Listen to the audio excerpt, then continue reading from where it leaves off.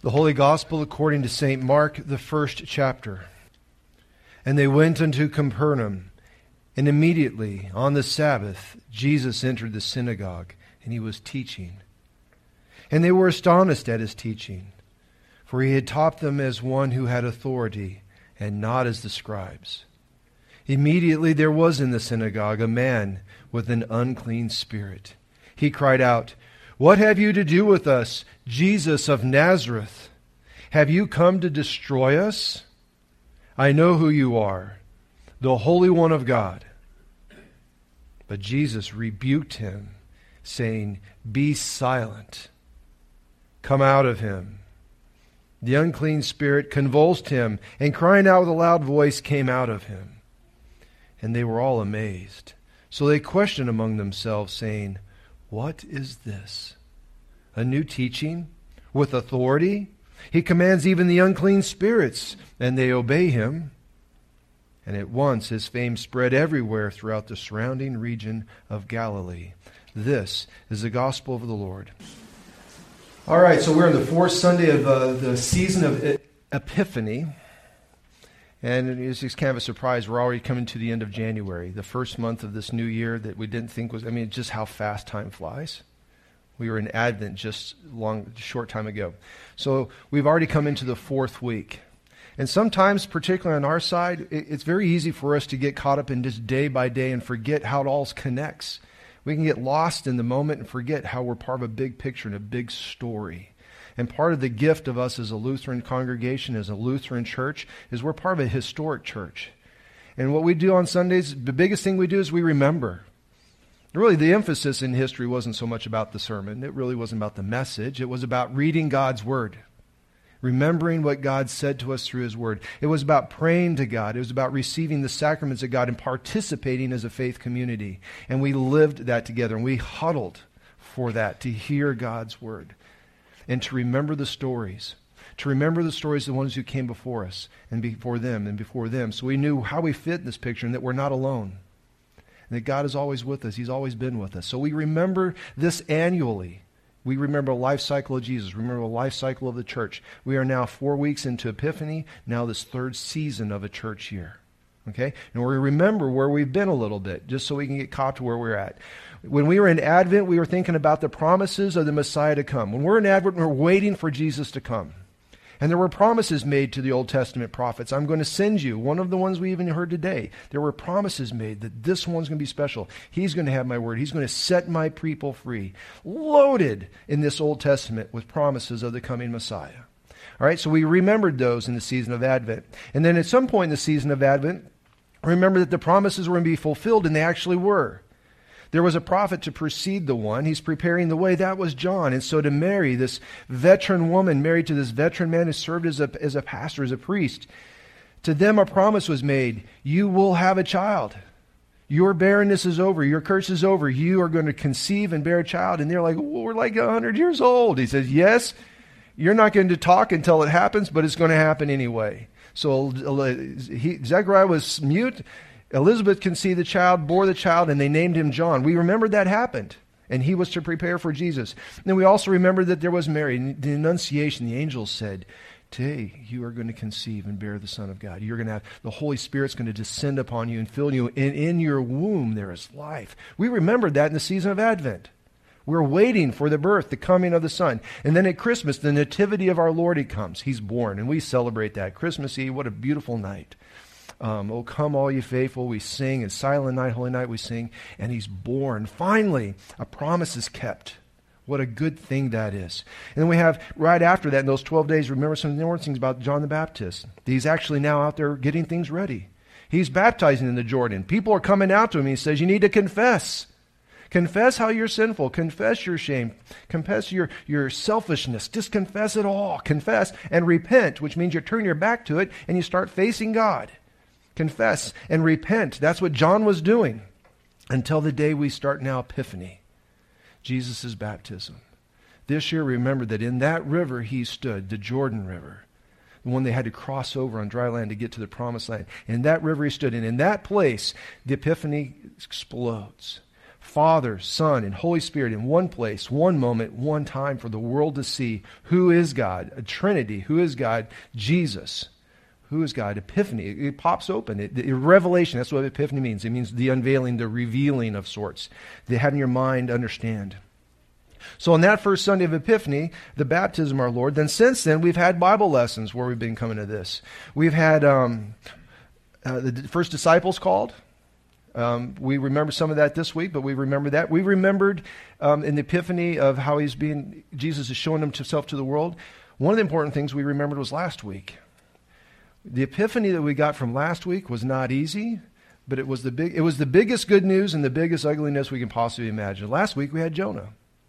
And in the Epiphany of who is God in the Jonah story. We had the Ninevites who were the most evil, darkest, cursed people on the face of the planet. And when they confessed and when they repented, we discovered the epiphany of God's love. That their sin was this big. It was big. But God's love was bigger. Evil did not win. And in this, we find out in the cross later on that evil doesn't win. It's going to be ugly on that Good Friday, but evil doesn't win. There's Easter. And the epiphany of God continues. It's not this who God is in Jesus. It's now how big is God's love? How big is God's capacity to forgive? You add up all of our sins in this room, of all the disgusting, sinful, selfish things that we've ever done, you pile them in one pile, they didn't compare to the Ninevites. If God can forgive them, he can forgive us. If God wants to forgive them, he can forgive us. We had that story last week. God's love is bigger. Now, it kind of takes a transition a little bit, but it keeps this epiphany story going, what we get today. Today's story, we find out more about his identity of who God is, but not just his identity now. We're going to talk about his authority and the continuation of his purpose. Okay? In today's gospel, it's the first miracle. We're in the first chapter of the book of Mark. Mark's fast. Immediately. You heard that in today's lesson. Immediately he started teaching. Immediately he's in the synagogue. Immediately there's an evil spirit. It's fast. He has his first called disciples. We discovered that God's church is going to include people like us. He called two. He called one brother. He got another brother. He called that brother. He called the other brother. And now he's got 4 following him. So we're discovering that God is going to work in the church. He's working through us. We're to hear it and we're going to share it. That's how it's going to work in this church. That's been revealed. Now, these guys don't know what we know. Everything that we just reviewed over Advent and Christmas and these first parts of Epiphany, they don't have what we have. They're rookies to this scene. They just got Jesus. They just started their walk. They're now in Capernaum, and they're in the synagogue for the first time. That's where they're at. And now while they're there, 2 important things are happening. First one is Jesus is going to display his authority over Scriptures, the Word, the one thing that can keep us true and united. We might have opinions about all kinds of things in the world, but on Scriptures, it's our unifying piece. Who we are, who God is, who we're called to be, and what we share, right? So on this one, it's his authority. What we learn in this one is that Jesus knows Scriptures. When he spoke, it was like he had an authority that no one had ever heard of before. He didn't need to cite authorities. One of the things that the Jewish guys at that time were doing is they were teachers. They would say, well, like in my case, I learned this from Seminary Professor Youngdahl. And Seminary Professor Youngdahl learned it from Seminary Professor Heinze. And just go on and on and on so they can cite their source. Jesus didn't cite any of that. He didn't tell you what any of the rest of the world would say. You know, he didn't care whether everybody in this room believed something to be true. If it wasn't true, he knew the truth and he spoke it. He did that with an authority that they just didn't get, had never heard. He's the authority. It's because he's God. He's the one that inspired the words to the prophets. He's the one that inspired Moses to write. He's the one that put this collection of scriptures together. Of course he knows it. He knows what the initial words were. He didn't worry about translations. This is what I told Jonah to write, for example, and Jonah wrote it. If Jonah didn't write it, he said, well, this is what I wanted to Jonah write, but we got a little lost in translation. Whatever. Jesus knew because he was the word that gave it to him. And he also knew the intentions of it, because sometimes it's just not what you say, but what's the intentions of what you said? It's more than just the words. It's what's it for? And Jesus knew those as well. When Jesus spoke about the scriptures, he knew exactly what he's saying because he's the one who wrote it. He knew what it was about, and he did so with power, and he did so with love. That's the Scriptures part. And the Pharisees, they were a little bit nervous at this point. So they get this first miracle. He's healing any false teachings, any errant teachings. That needs to be done. Because if the Word's going to be our guide, you got to make sure the Word's right. Whatever your template is that you're going to be mass producing everything else on, you need to make sure that that's right. And so his first miracle had to do with the Word of God. He was correcting it, and he was teaching it correctly and with authority. He's God, he gets to do that. And the second one is the presentation of the Word. He is correcting the presentation. If they had the wrong emphasis on the wrong syllable, he was able to fix that. The first miracle had to do with the Word. And as he did so, they knew about his identity. Who's the one that can do that? Who's the one who has the authority to change Scriptures? Doesn't matter what they vote in Minneapolis. What does the Scripture say? God wrote it. He's the authority, right? So at that point, the identity is, well, only the Son of God can do, only God can do this. And he did. They know that he is the Son of God because they heard it. They know he's the Son of God because they see it in him. And there's something else about this. Something about Jesus when he's talking. That he's deeply and completely good and true. There's a God speaking in Jesus that is communicated, and they get it. They see it. They recognize it. It was more than words. It was Jesus. And it was God. They recognize it. They're attracted to it. They're drawn to it. I find it curious how good people they attract things. You have someone who smiles and who loves and who's patient and kind and just generous. They're the favorites. People want to be around them. There's a godliness in them that is attractive. The grumpy, bitter, mean-hearted, selfish, you don't want to be around that. It's repulsive. There's something about God in us that's attractive. Church, that's why we pray so hard that God shines in us, because God's using us to draw the world in. We're to be the light to the world. We're to be attractive. On that day, they saw God and they were attracted. Most of them. Not all of them. There was one.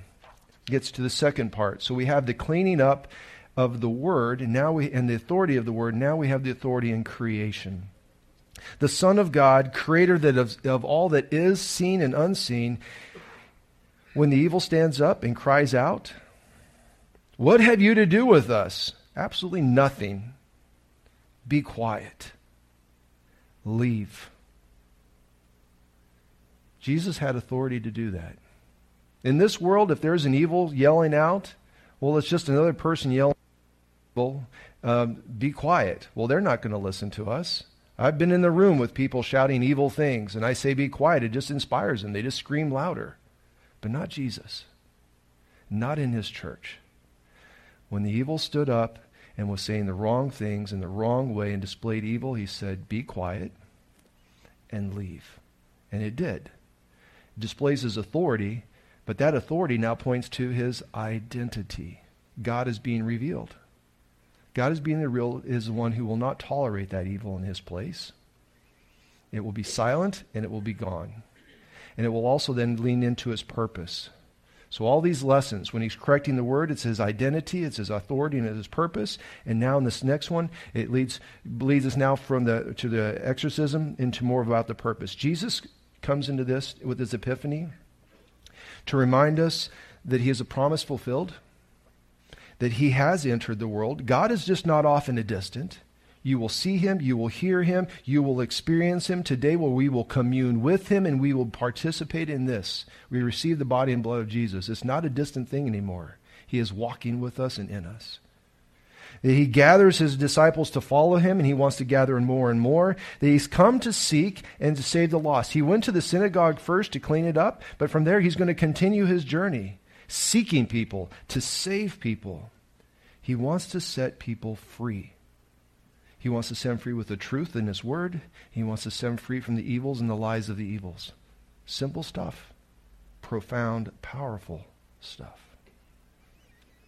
On this day, with a handful of his rookie disciples, we read in the Scriptures that Jesus provided an epiphany in a synagogue, much like us. His authority in Scriptures displayed his identity. His authority over his spirits displayed his identity. Both of those displayed his purpose: to set people free. And the last thing to say with this: there's a good chance, because you're like me, there's a good chance that there are things in your life that seek to destroy you. There are things in your life that seek to blind you to what God wants to show you, to make your ears not hear what God wants you to hear, to doubt what He wants you to believe, that there are things in this world that are just doing that to you. I know that there are chances in this world that you are like me, that you're going to be exposed to the lies of the evil ones. Drink more of this, you'll feel better. Eat more of that, you'll feel better. Spend your money here and you might be happy. Work harder and you'll get whatever. Satan is trying to put all of the creativity of this world to draw us away from a relationship with God and a relationship with each other. That is his lie. He will break marriages. He will break churches. He will break friendships. He wants to steal, kill, and destroy all that God wants to bring together. That's what we face as a people. That's the adversary.